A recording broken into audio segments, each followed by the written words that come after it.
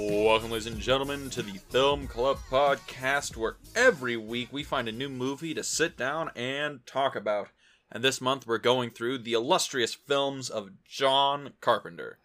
Which means we finally landed on the episode that Dean's been the excitedest to record, I think, ever since we decided to do the podcast. This is definitely top 5 all time. So today we're going to be talking about John Carpenter's 1982 cinematic masterpiece, The Thing. Remake of A Thing from Another World. It is quite possibly the greatest remake ever made. It is quite possibly the greatest horror film ever made.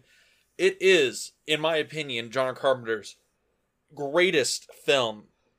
And it just celebrated its 40th anniversary, correct? Yes, it did. This movie comes out in 1982. It releases the same year as E.T., Star Trek II: The Wrath of Khan, releases the same day as Blade Runner, and the same week as Mad Max 2: The Road Warrior. Yeah, so this came out in a stacked year. Yeah, and E.T. beat it. And Blade Runner. Yeah. This, that is the sad truth of The Thing, is that, this movie came out and everyone fucking hated it. Yeah. Everyone hated it. Yeah, I know it's said that this is John Carpenter's favorite film that he's created. Yeah. And I know that he was super bummed out when it just kind of, didn't hit the mark. But I mean, there is a huge cult following behind this film. Well, now, yeah, this is the crazy thing, because the movie comes out 82. I guess we'll get into like the context, like the release of it, because it comes out in 1982, and the critics bomb it. It is just a gore fest. It is tantamount to a geek show. It is, the characters don't make sense. The characters are bad. It's a horrible film. All the critics say so. Mm-hmm. All the fans, like the audience, say, yeah, you're on the mark. The characters are lame. The story's dumb. The only good thing about this is the creature effects, which are just gross for the sake of being gross. Yeah. And it's weird because usually there's like, oh, the critics hate it, but the fans are a little bit more warm to it.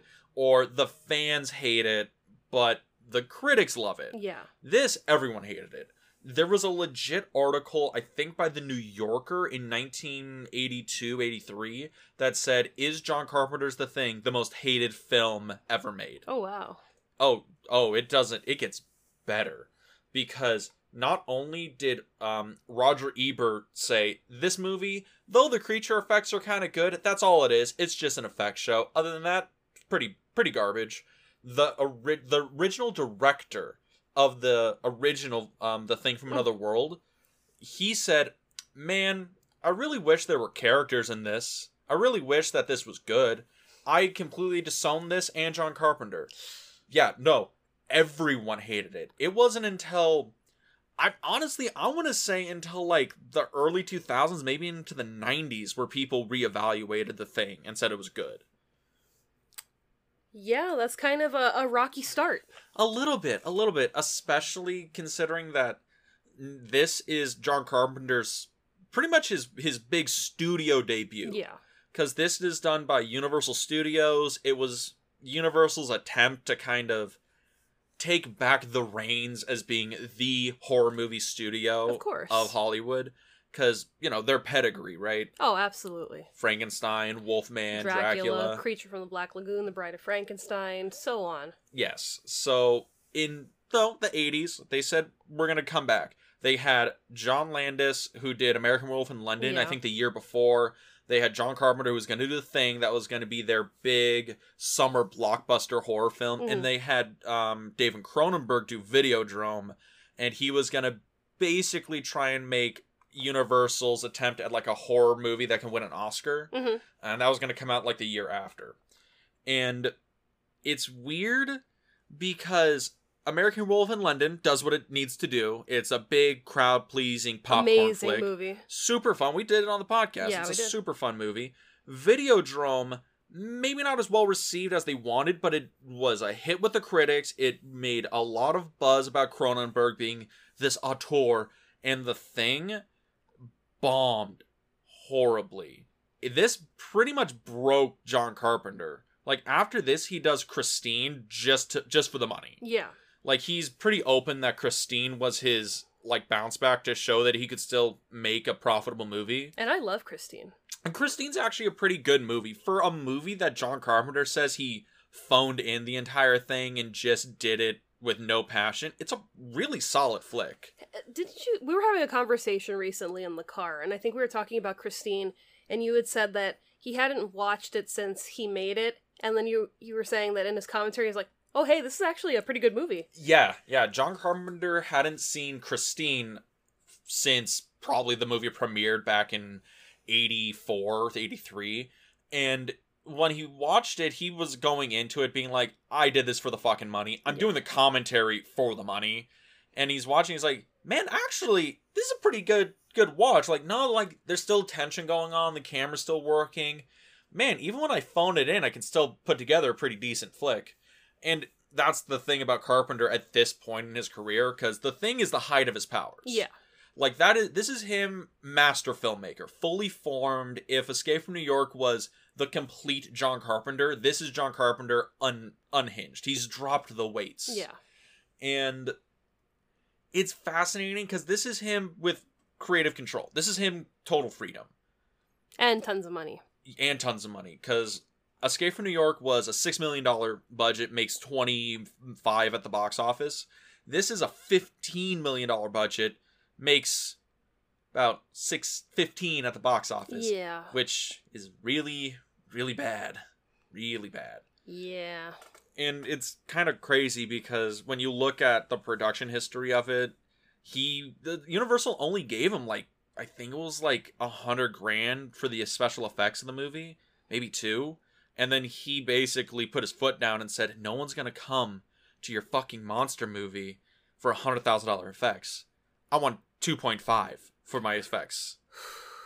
Which he fucking got. And then he got Rob Bottin in, who made some of the greatest special effects in cinema history. I mean, wasn't he also like 22? Yeah, he was 22. He was, I think, the protege of Rick Baker. Yeah. Who did American Werewolf in London. I'm pretty sure he also did Star Wars. And like Rob Bottin was his protege. He goes over to him when he's like 18. I think he like graduates high school and says, I want to be in the movie making business, and goes up to his door and says, hey, can I help you? And he's like, sure. And he sleeps in like his shed as he learns his craft. Mm-hmm. And this is him fully like giving full reins, real budget, real money to show what he can do with almost nothing. And it's insane because every shot is like a different practical effect. It is, and it's disgusting. Okay, I need to ask you this, because you haven't seen the movie in like 10 years, and the only thing you remembered from it was gross. Oh, yeah. I mean, I think after watching it, I had like compiled all the gross effects and gross scenes together. So I remember it being a lot gorier than it was. So I was kind of surprised watching it last night, and I'm like, oh, hey, the gore is really kind of spaced out throughout the movie. There's 3 or 4 big gore scenes in the movie. Yeah, so I was just kind of surprised, but still gross. Just, the things that they come up with. And things. Exactly. And it's the perfect way to describe this alien creature is a thing, because you can't really put your finger on it, because it's just something weird and gross every time you see it. And that's the thing. When I was watching the movie, all the practical effects of the monsters look both like totally organic and completely alien. Like, it looks like something that should be able to like move and breathe and function. Yeah. But it's nothing that I could ever say could be a real thing. And it's fascinating how well it is. And I think it goes to the fact that they're just covered in slime, because it's just that, I think that's what makes it really gross and makes things look so soft and malleable. Yeah, it's just ugh. The movie made your skin crawl? A little bit. I had to look away, especially the dog scene. I was like, I just can't. Oh, but that's one of the best parts of the movie. Mm. And that is Carpenter, master filmmaker. Yeah. And him paired with Dean Cundey, who's returning from Escape from New York and Halloween. And I believe he still uses Dean Cundey all the way up until, I want to say he still does They Live with Dean Cundey. Or I think he does at least Starman with Dean Cundey. Because after that, Dean Cundey goes on to do like Back to the Future. Yeah. Jurassic Park, Jack and Jill, which is weird. When You're always throwing Jack and Jill in there. It's fascinating that Dean Cundey, who you could argue is like top 5 cinematographers of like at least the last 40 years, because he does Halloween, he does The Thing, he does all 3 Back to the Futures, he does Jurassic Park. He basically, they find out, oh, if you want to do a special effects driven film, you get Dean Cundey. He did Who Framed Roger Rabbit, for Another God's great sakes. film. A masterful film. Yeah. And then he does the Garfield movie, and then he does Jack and Jill, and it's like, what happened, man? Did Spielberg stop returning our calls? What happened? He was just doing it for the money. Just for the money. Yeah, just for the money. But he sold out, man. I don't think he sold out, but it's just, hey, it's an easy payday. Let's do it. But leading into this thing about, Dean The Thing. the thing about The Thing. Dean Cundey, he's, doing Jack and Jill or whatever. He did it for, like, the money. Yeah.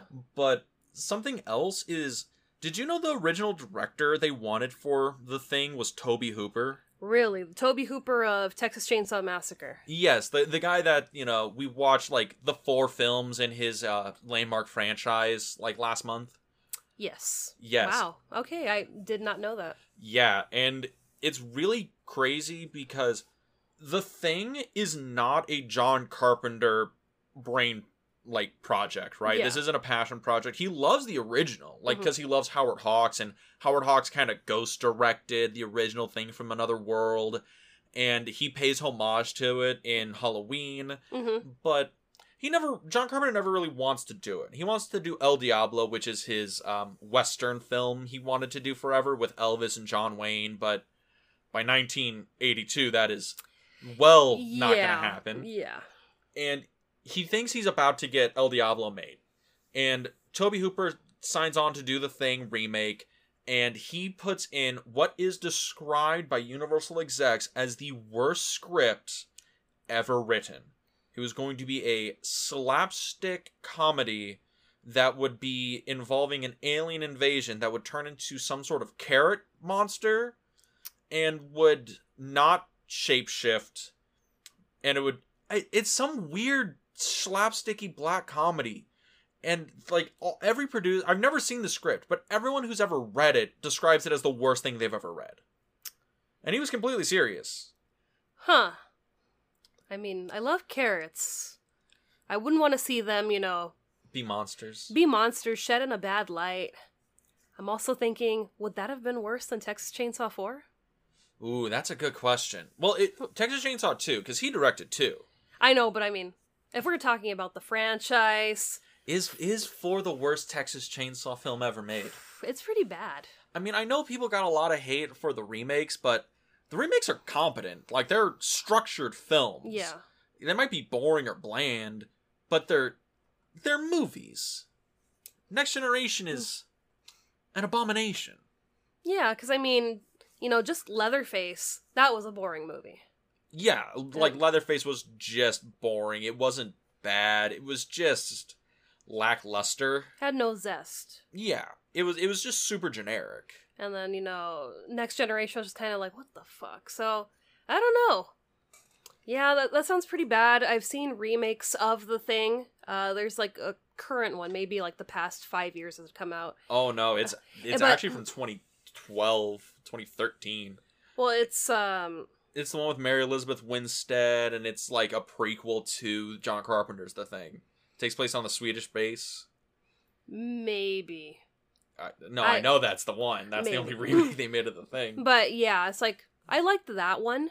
So, there are competent remakes that can be made. But I'm like, that would never have worked. Oh, God, I mean, no. If this one bombed at the time, this one just would have imploded, died, and... It would have been one of the biggest box office failures, yes, right? of all time. And that's the thing. Leading into this, I want it to be very clear that John Carpenter, he doesn't have a real big hand in getting this really developed until he's signed on, because the person who writes this script is Bill Lancaster. He's the son of Burt Lancaster. Yeah.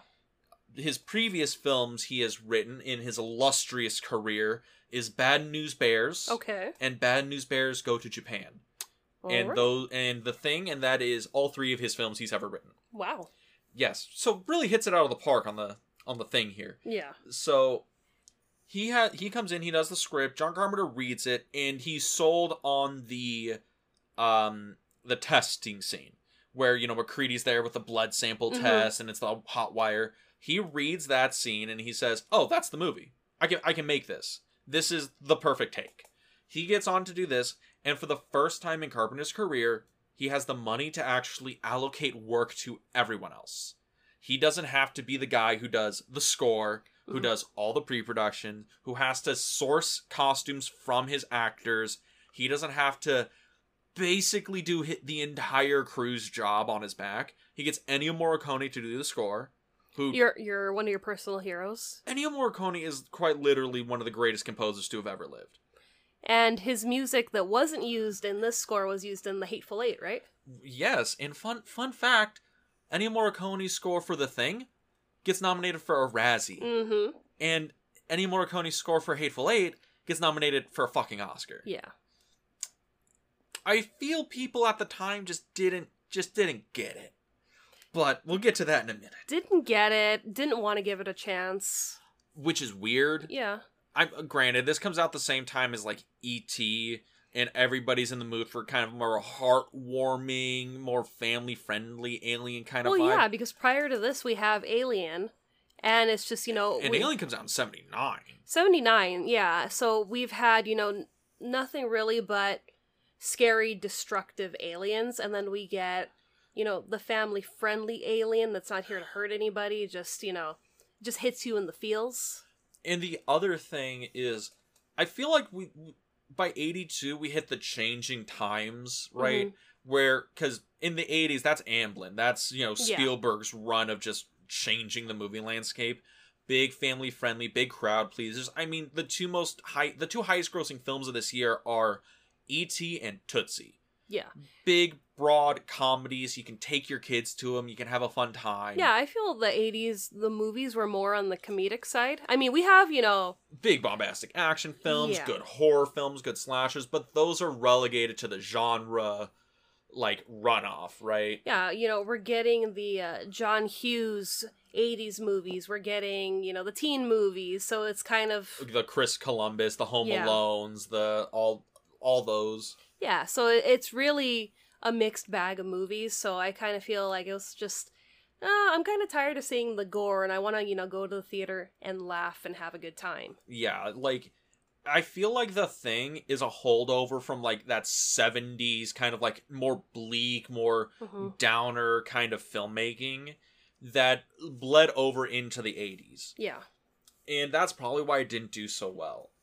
And it really sucks because John Carpenter, this is his chance to be the auteur, full control, with the money to back it. This is the first, probably the only time in his career where he has both the money, the skill, and the team. And the team to get it done. Because, again, this is an all-star crew right here. He has Kurt Russell at the helm. He already worked with him with Escape from New York. Kurt Russell is his guy. Kurt Russell will show up, do the work, and do anything asked of him. Was Big Trouble before or after this? Big Trouble's after this. Big Trouble's probably 3 or 4 years after this. Okay. And that's the thing, because he does Big Trouble. I think Big Trouble's in 86, 87 after this, and that's the bookends of, the run, right, for Kurt Russell. And this is a really different Kurt Russell performance. Oh, yeah. Because in Escape from New York, he's kind of a sarcastic parody, and in Big Trouble, he is an over-the-top goofball. Mm-hmm. And in this, he's like a traumatized, real, dude. He's depressed. He's depressed. He's an alcoholic. He has this whole backstory that Carpenter has never even thought of putting in the movie. Because he's I don't want to put whole backstories in here. People know who you are. You're fucking McCready. That's who you are. And I was just like, well, who is he? What? You didn't get it? He's depressed and drunk. I got that. That was one of my gripes about the movie, is that, I know you had said the critics had said it too about the characters. It's I think we needed a little bit more backstory. The only character where I really feel like we know them is, what was his name? The guy with the dogs. Oh, Clark? Clark. It's like, okay, he loves these dogs. He's when he is a dog person. So I was like, okay. When Benning gets shot, he goes and comforts the dog and not his friend who's been shot in the leg. Exactly. So I was just like, okay, I got that. He's an animal lover. Cool. But the rest of them, it's like, I really don't have a feel of you as like, a whole individual. Really? Yeah, because I mean, we don't really get to know them. It starts off with the dog being chased by the helicopter. Mm-hmm. And then, which is a great opening, right? Gets you right into the action. Gets you into the action, and I'm just like, leave the dog alone. And the helicopter blows up, and I was like, thank you, karma, thank you. And then later on in the movie, you find out it's like, God, why didn't they get the dog? They were so close. I know. It's just like, it makes total sense now, but not the dog. That's why the movie bombed. It was people didn't want them to kill the dog.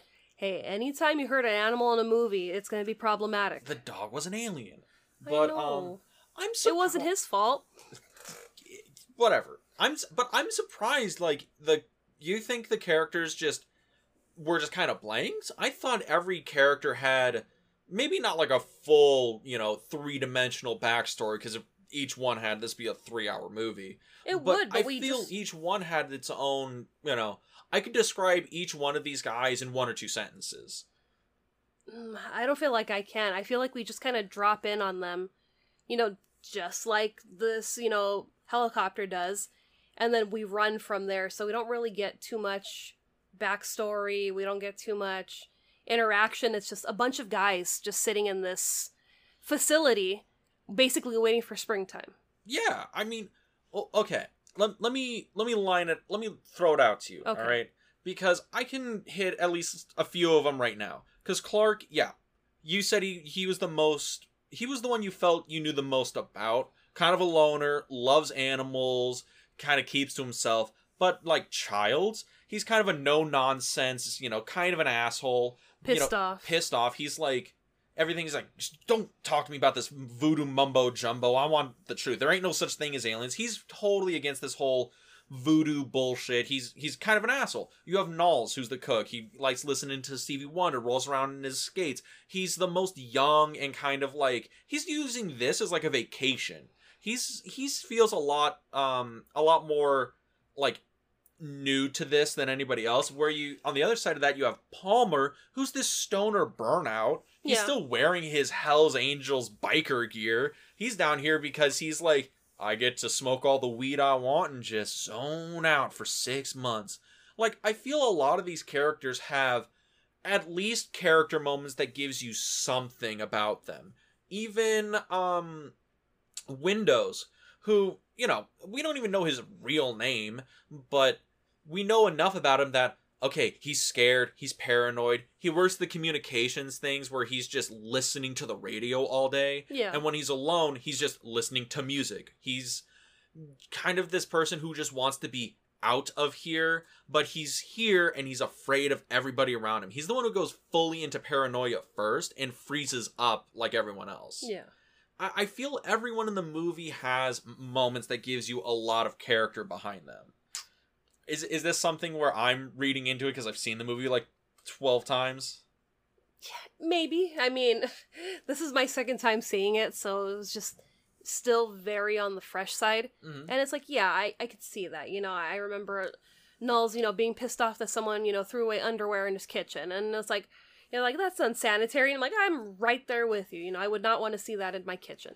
But it's just like, you get these tiny moments and it's like, okay, I could see a little bit of your character, but I think because it's so fast paced, we're basically in the span of a day or 24 hours maybe. I think somebody's done the math and I think the whole movie's over the course of like a week. It's one of those things where the internet sleuths who are probably like, it takes place over the course of a week.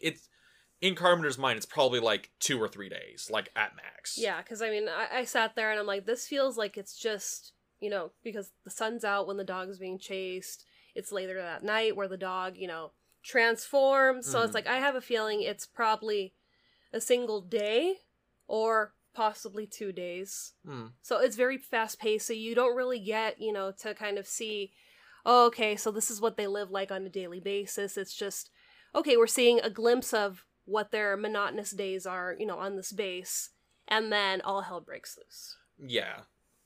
I can see where you're coming from, because the movie does just goes into it. Yeah, like it doesn't stop. Yeah, it's an hour 49 minutes. It's super like fast paced, and the building tension and dread and stuff really starts early. Yeah.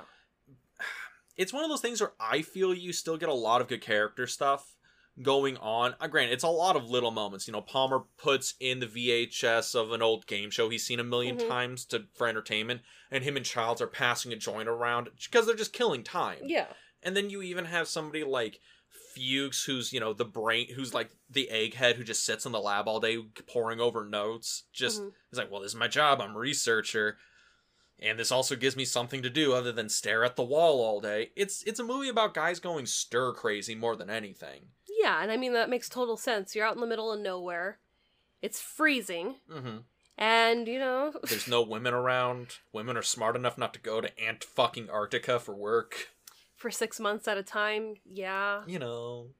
And then just, the sheer horror of, are we going to survive the 6 months? Not because of an alien, but just because... You can get snowed out. They talk all the time about there's a storm coming. It's so cold. Also, when they do the shot, when the dog's running in of that giant tundra, where there's nothing but snow for miles, and it's a real location. Yeah. That it gives such a tone and such a mood to the opening of the film that pours through the whole thing. Well, yeah, but I mean... They are alone. They are isolated. But that plays into kind of, just being a human being and seeing that and feeling like, wow, if I were in, their place, I would be terrified just being completely in the middle of nowhere.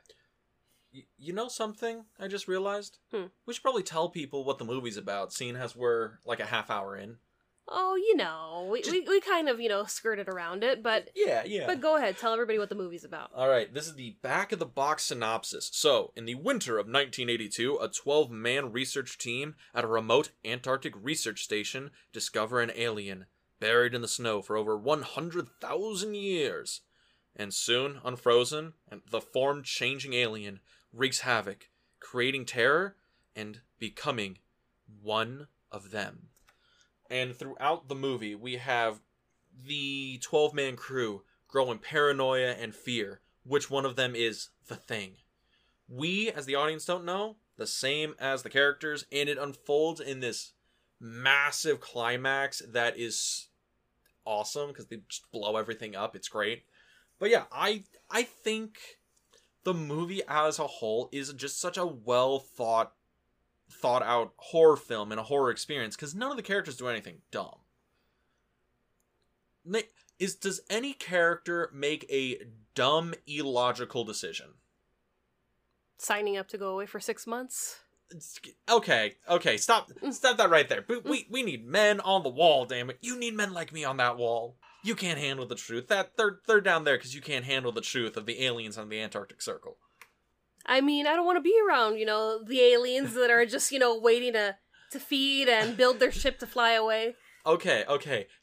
Leaving away the fact that they were dumb enough to sign up for a 6 months excursion to Antarctica, in the terms of the movie, within the hour 49, does anyone do anything dumb? I feel like someone has to do something dumb, and I just can't think of it. No, it's because no one does anything dumb. That's why I love this movie so much. It is a horror film where no one is irrational. No one does anything stupid. No one does anything that you, under the same circumstances, wouldn't logically come to that same conclusion. When Wilford Brimley's character, see, I can do English, when he finds out this thing could infect the entire world in less than 6 months. Yeah. It could infect the entire world, completely take over, and it'd be unstoppable. First thing he does is a very logical decision. I have to not let this thing get off the base. I'm going to cut off the communications. I'm going to blow up or I'm going to disable the helicopters, the tractors, to make sure whatever that thing is here. It can't escape, it can't get out, and we're just going to take care of it here. And yeah, he goes crazy, blasting everything, blowing everything up, but it's a completely rational thing when he understands the reality of it. Yeah, because it will spread. If it could spread amongst 12 men, guarantee it could spread, across the globe. Yeah, with how little it needs to spread, completely logical decision. And then you have McCready, who is like, okay, this thing, if it wants to, it'll just run out into the snow and get frozen. And it'll wait. And it'll just wait. It did it before. Did it for 100,000 years. We can't let it do that. We have to blow it up. We have to kill it. We're gonna die doing it, but we have to save the world. And that's the thing. All the little decisions throughout the movie, no one does anything dumb. Even Fugues, who, is the brainhead, he makes a completely logical statement of, hey, this thing, I don't know how much it needs to infect you, but it's probably not a lot. Everyone needs to prepare their own meals, only eat out of cans. Yeah. Only things that are sealed. And it's like, that's a completely logical conclusion to what's going on. That's 100% logical. And even when Blair, he kills the dogs, because they were infected. Yeah. And I know, the dogs, why you kill the dogs? But obviously he had to, because they were infected. And all these little decisions, all these little things work out to make a completely intelligently written, smart, well-acted masterpiece, because the tension and the paranoia is palatable through every scene. Am I reading too much into it? So your original question was, does anyone do anything stupid? Yes, does anyone do anything stupid? Well, okay, that was about 10 minutes ago, but did anyone do anything stupid? I have one. Okay. McCready's choice in hat. No, that sombrero is masterful. That's not a sombrero. What is it? Whatever it is, like, it's ballin'. It's like a cowboy hat that he kind of looks like Yosemite Sam in that hat. And that's a bad thing? Eh. Oh, come on. I mean, I like his outfit. I love, the jacket, the pants, the boots, the hair. The fact that Kurt Russell looks more attractive the more unkempt he looks. Yeah, there's some guys where that's, their style, and it works. The long hair and the big bushy beard. Yeah, and the leather jacket. The whole thing, but yeah, I'm not too big on the hat.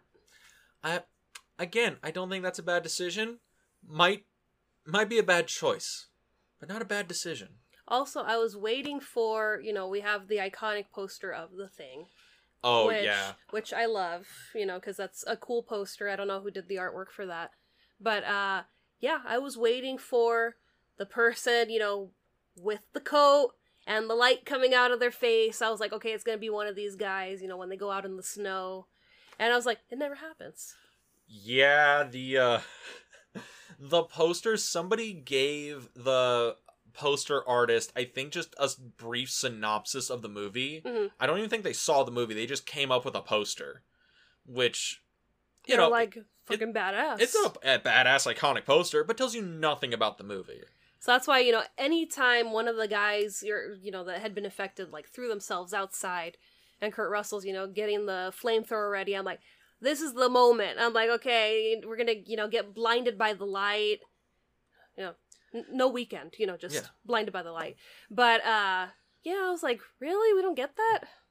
I mean, that's a gripe I think people have had with the movie, was the poster tells you nothing. No, and I mean, even NECA, with their toys, they came out with the Thing toy, where it's the light coming out of the... And I'm like, okay, so I'm like... That has to be in the movie, right? That's what I'm like, I'm tying it all together. Okay, poster, the NECA toy, that's gotta be it. And I'm like, no, it never happens. I wonder if that's why people didn't like the movie, was going into the movie, it tells you nothing. No. You have you don't really have any idea what the movie's about based on the poster. It looks interesting, and it's like, oh, it's gonna be this cool sci-fi action film. And then it's a very slow burn, paranoid thriller horror film. That's what it is at its heart. So I can kind of see why it failed in that regard, but man, this movie is great. But yeah, I mean, I thought it was gonna be like the Deadlights in It. Oh yeah. So I thought, is that gonna be another one of? I mean, it's already bad enough that this alien can infect you and take over relatively fast. But I'm like, is it a thing where it, like, shoots out light and, that could possibly infect you too, or that can kill you? I was like, okay, that's a cool little twist. And I'm like, no, it didn't happen. Is that the thing you're most disappointed about, was the poster didn't give you anything? I think so. Okay. Well, how about this? Because I can gush about the movie all day. Like, I can go into... You do? I do. Oh my god, again, it's one of my favorite films of all time. But what about the movie, I guess, to you, was a standout? That you... The cinematography. Oh, it's beautiful, right? Yeah.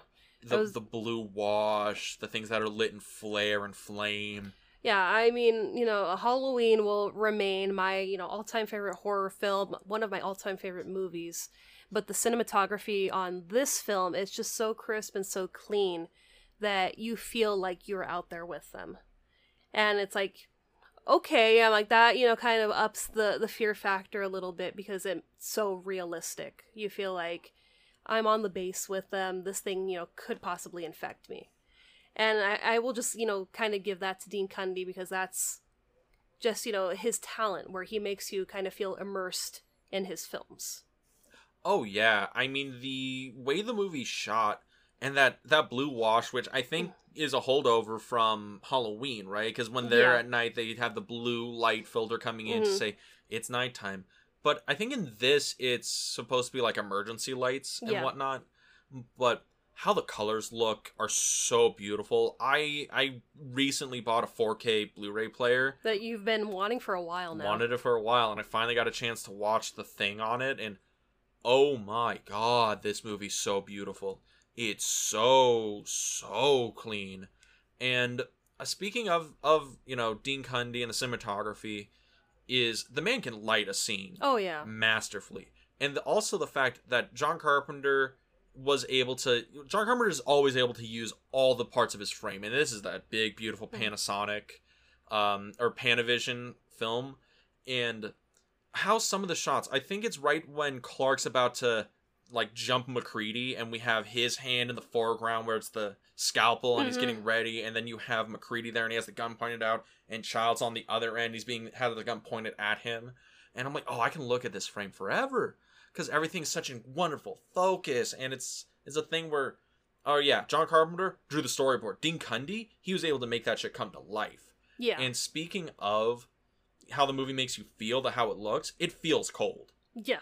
Like we've been just getting out of a heat wave, and you watch this movie, and it's like, whew, it's getting a little chilly in here. Well, I mean, let alone yesterday was supposed to be like one of our, starting to go back to normal temperatures. So like, okay, it's gonna be like a crisp 84 day in California, which is, we're all very grateful and anticipating.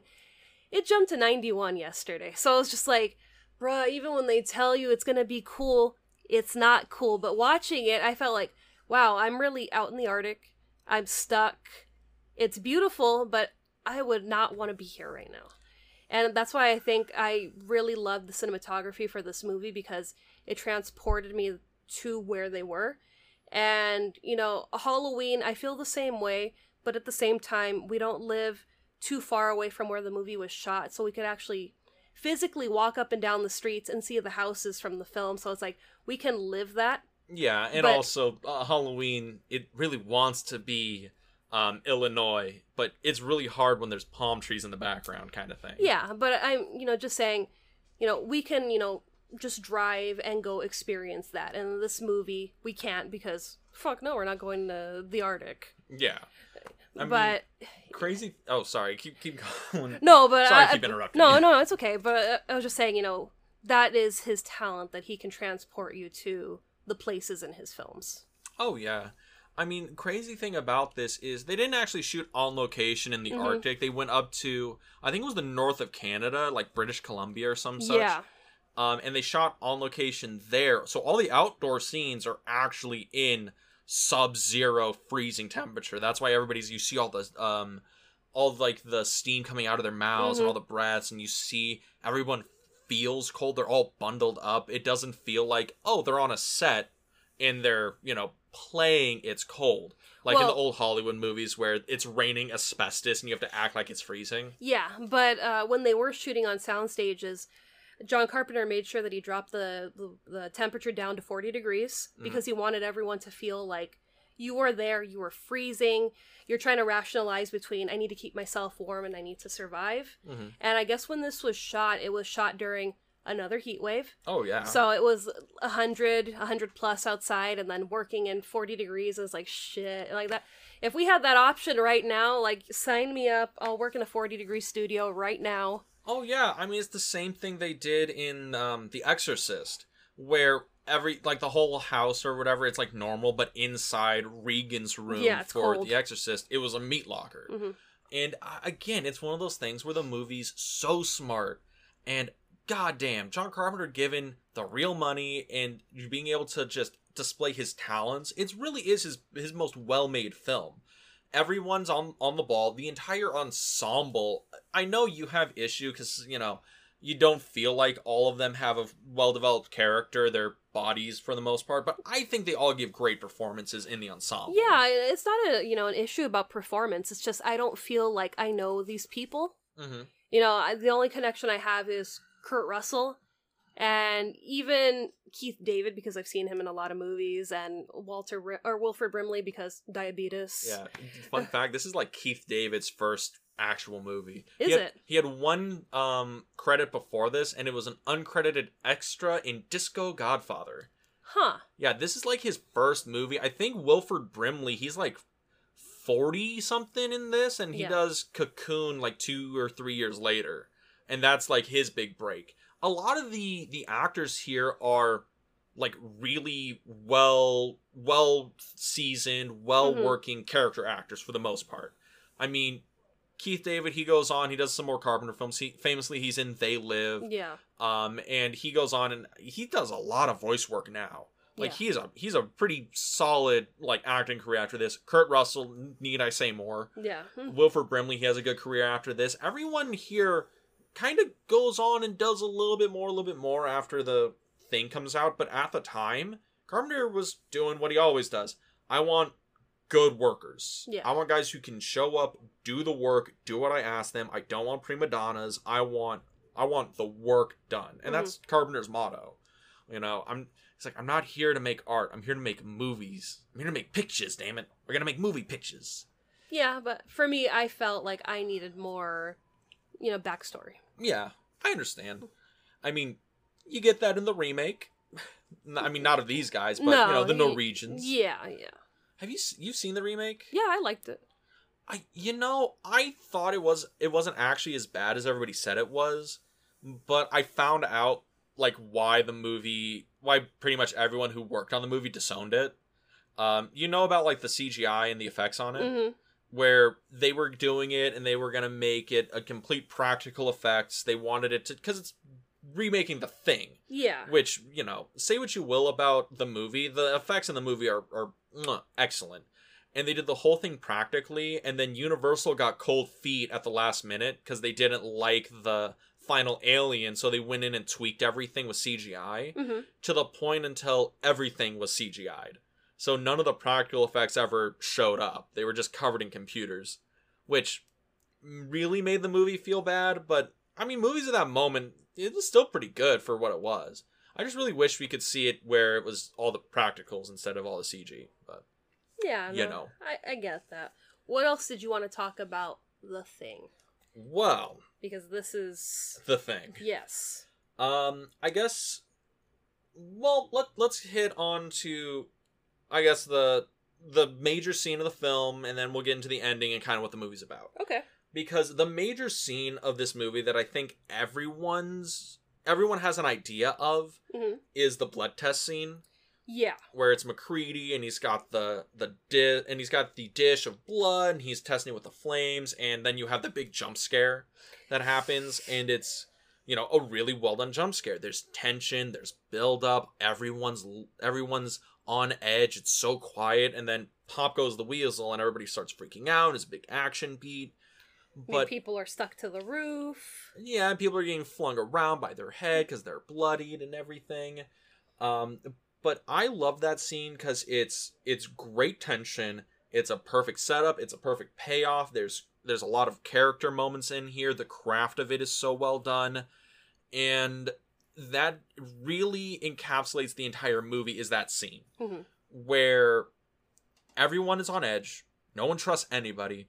There's no real way to tell if this test works, which us as the audience were of the opinion, how does McCready even know this is going to work? He's just guessing. Mm-hmm. And that's the thing. In this situation, I got to take a guess. I got to see if this works. Well, yeah, it's trial and error. You don't know who it's in. So it's like you got to, resort to anything at this point to figure out who's infected. Who's the thing? Or if they're all infected.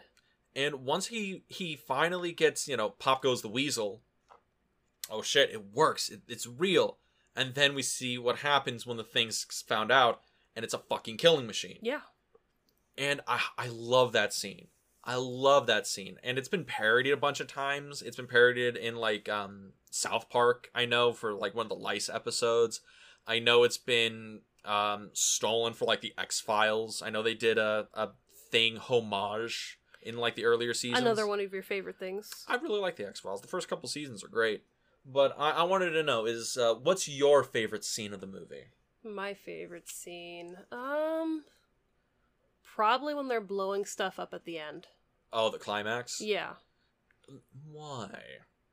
It's just cool. They're just, setting off Molotov cocktails and, setting up dynamite and just, what did they crash through the roof or the wall with the forklift? Yeah, they just run through it with one of the tractors and they just crack it open to get all the kerosene out. Yeah, so it's just basically them destroying the base. I'm like, that would probably be your idea of a good time. Just, let's smash some stuff up, boys. Yeah, smash it up. So, yeah, that was kind of cool to see them do that. And it's like, okay, is McCready going to be the last one standing? Because it's like, he's with, 3 other guys? Yeah, he's with Knowles and he's with Gary.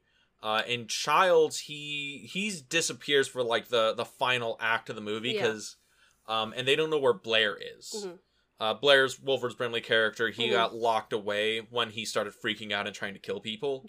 So he's been locked in the shed the whole movie. And then they find out he's been infected and he built a little spaceship. Mm-hmm.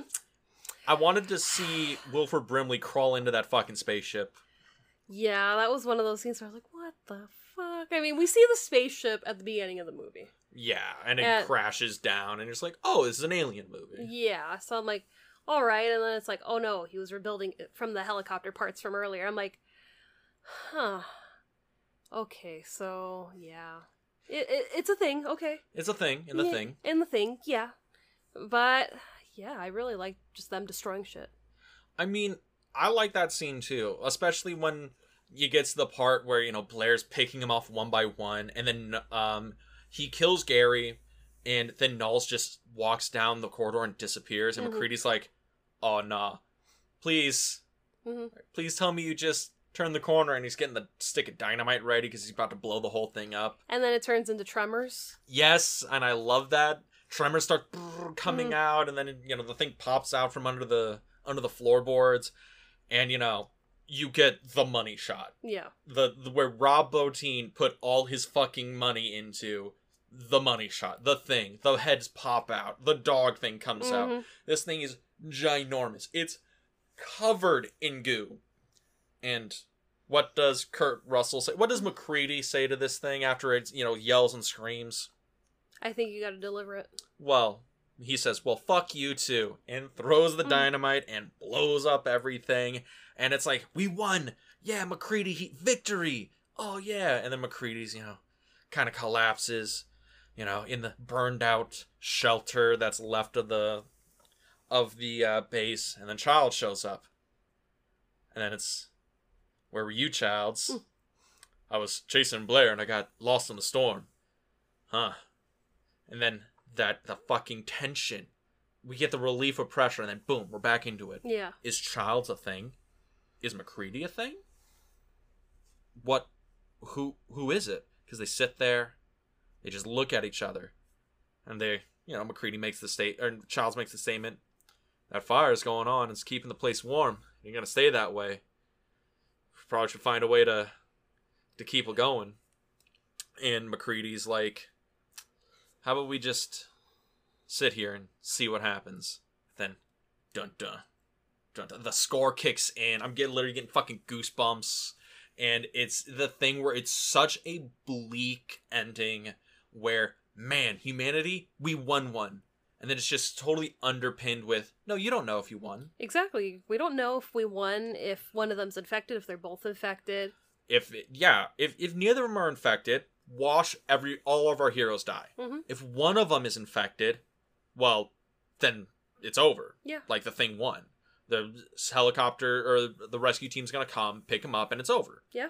And I love that Carpenter ending where it's bleak, it's sad. Like the hero wins, but it's not even a victory. It's a break even. Yeah. The best case scenario is a break even for humanity. God, the ending is this movie is so good. What did you think? Because I know you're a fan of endings that are a little bit more. Yeah, happy. Well, I mean, not happy. It's just I like having closure, and this is not one where you get closure because it's just, well, shit. They could both be infected. One, might be. Okay, then they're gonna get rescued, and then it's gonna be, unleashed on all humanity.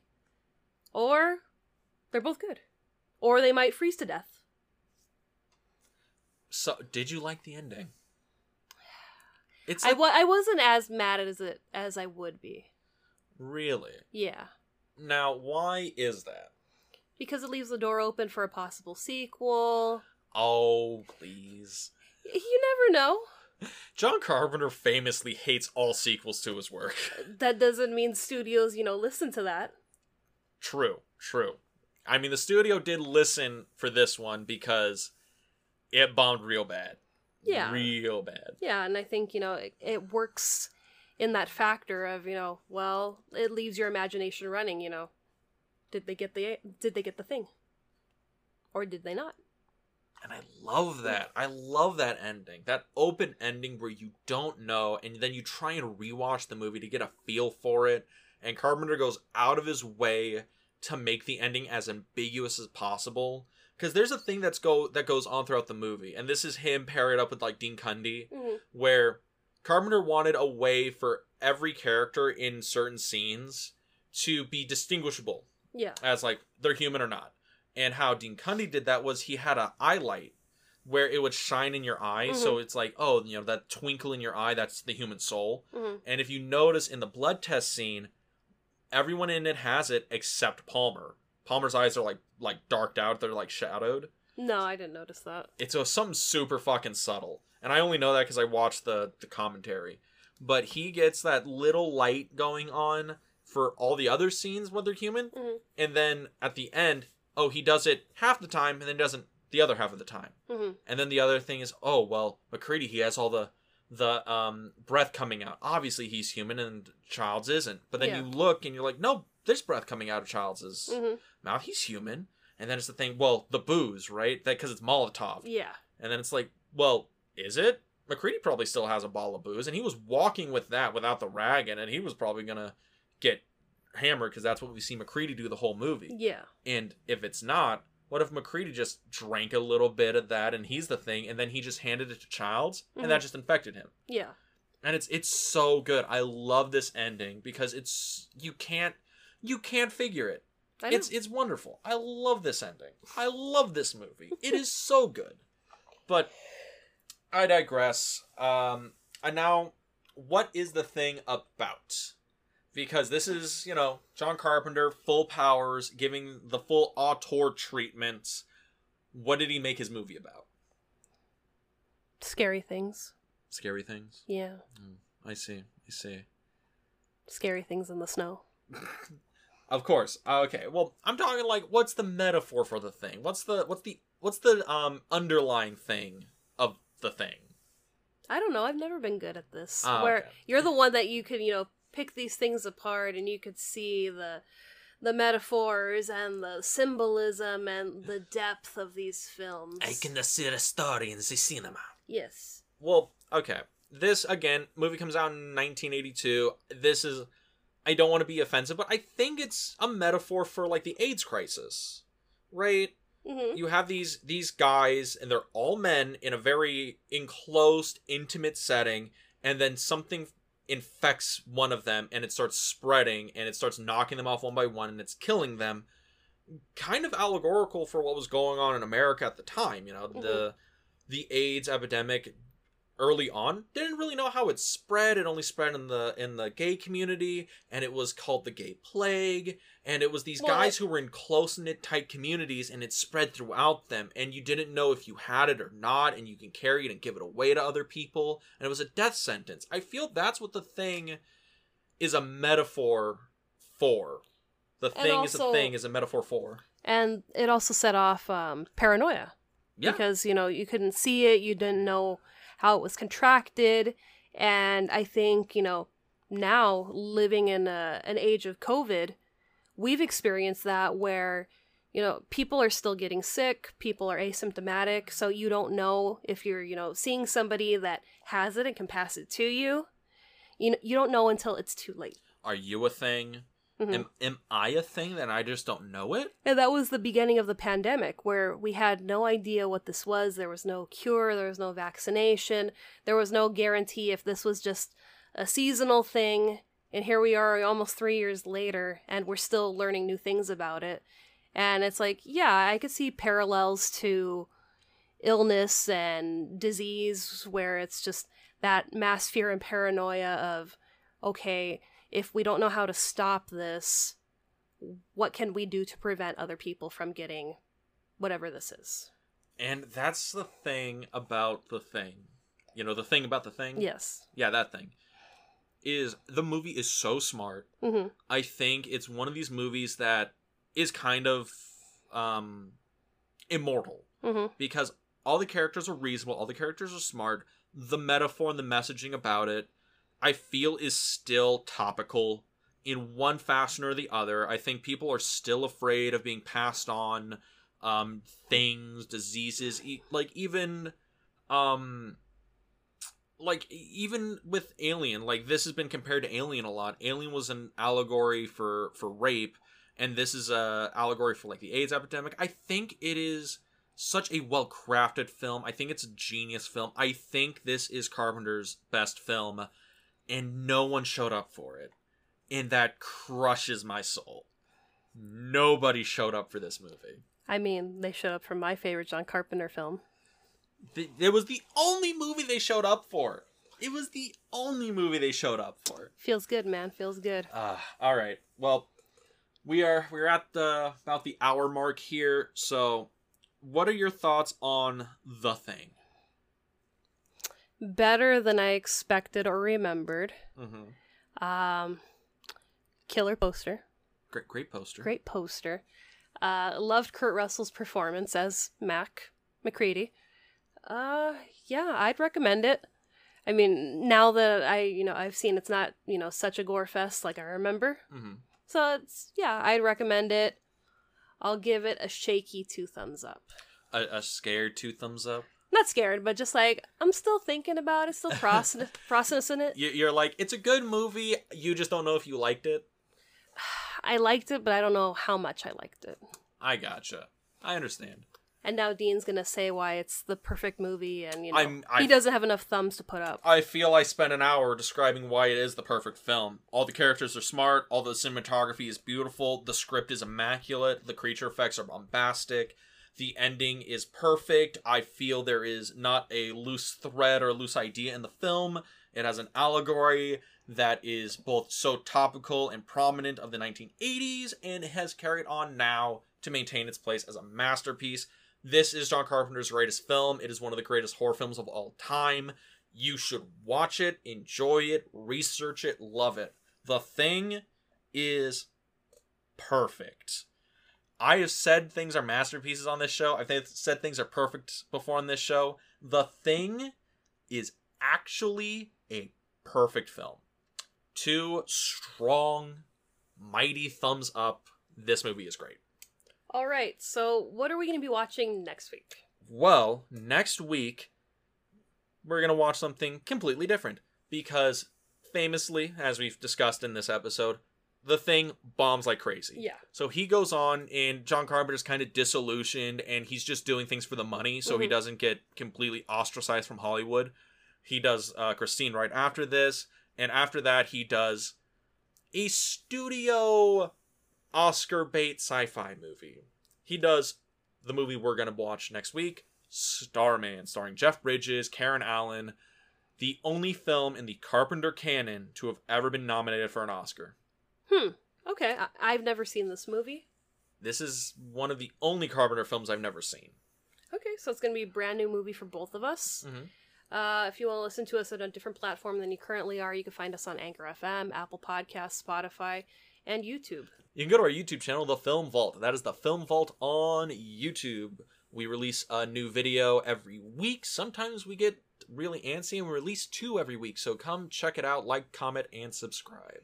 And if you want to follow us on social media, you can find us on Instagram at The Film Club Podcast, where we post daily stories, our adventures, trivia, upcoming episodes, and so much more. And with that, ladies and gentlemen, We'll see you next week at The Film Club. have a good week, everybody.